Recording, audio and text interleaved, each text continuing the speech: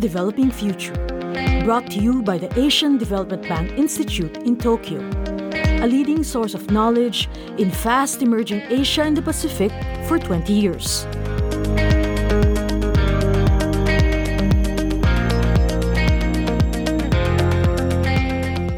A senior official of the Asian Development Bank, Patrick Safran, explains that fragility and conflict are interlinked.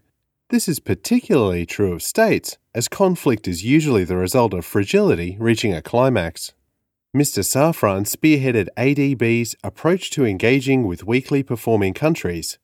Here, project officers in fragile and conflict-affected countries examined the local context from all angles to establish an effective strategy for aid and relief. And everybody can also understand that within some countries we do have regional recipes.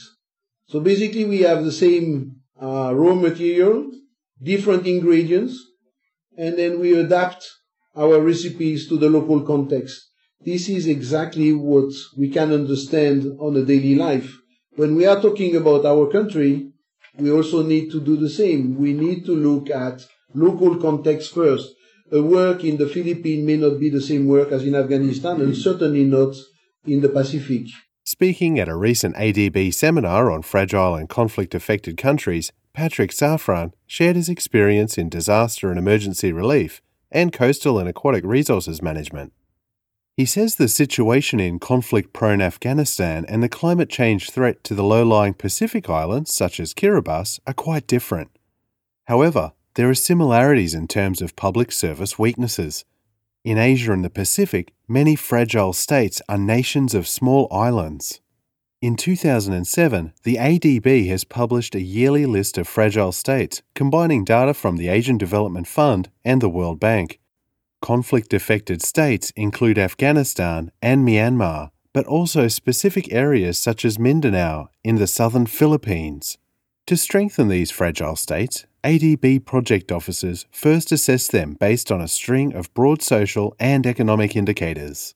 Fixing the fragile states or fixing the failed states, depending on how you present it, was to look at the public service delivery or the core function of a government, and then looking at what a government is supposed to bring to its citizen.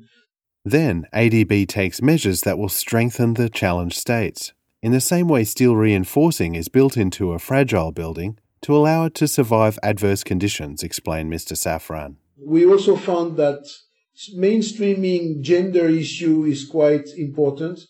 We have several examples of women playing a very big role, especially in difficult situation. I don't want to say conflict situation. There are a couple of anecdotes also in the Philippines, in Mindanao, where the women force the men to stop fighting at some point. Training is a key tool in strengthening fragile and conflict-affected states.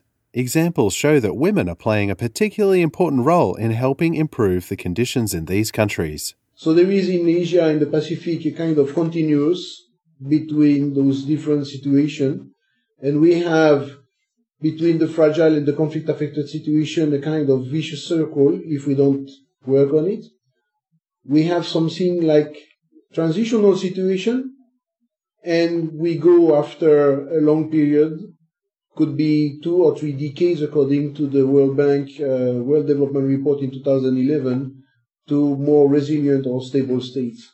Mr. Safran said it's important to involve central and local governments, as well as civil society organisations, to help progress towards a sustainable recovery. To this end, information campaigns are crucial for stimulating community participation and a sense of ownership. You have just heard Patrick Safran, a senior official of the Asian Development Bank at the time he spoke at ADBI. This has been Asia's Developing Future, brought to you by the Asian Development Bank Institute in Tokyo. See the show notes for the transcript and related material. For more information about us, please visit adbi.org.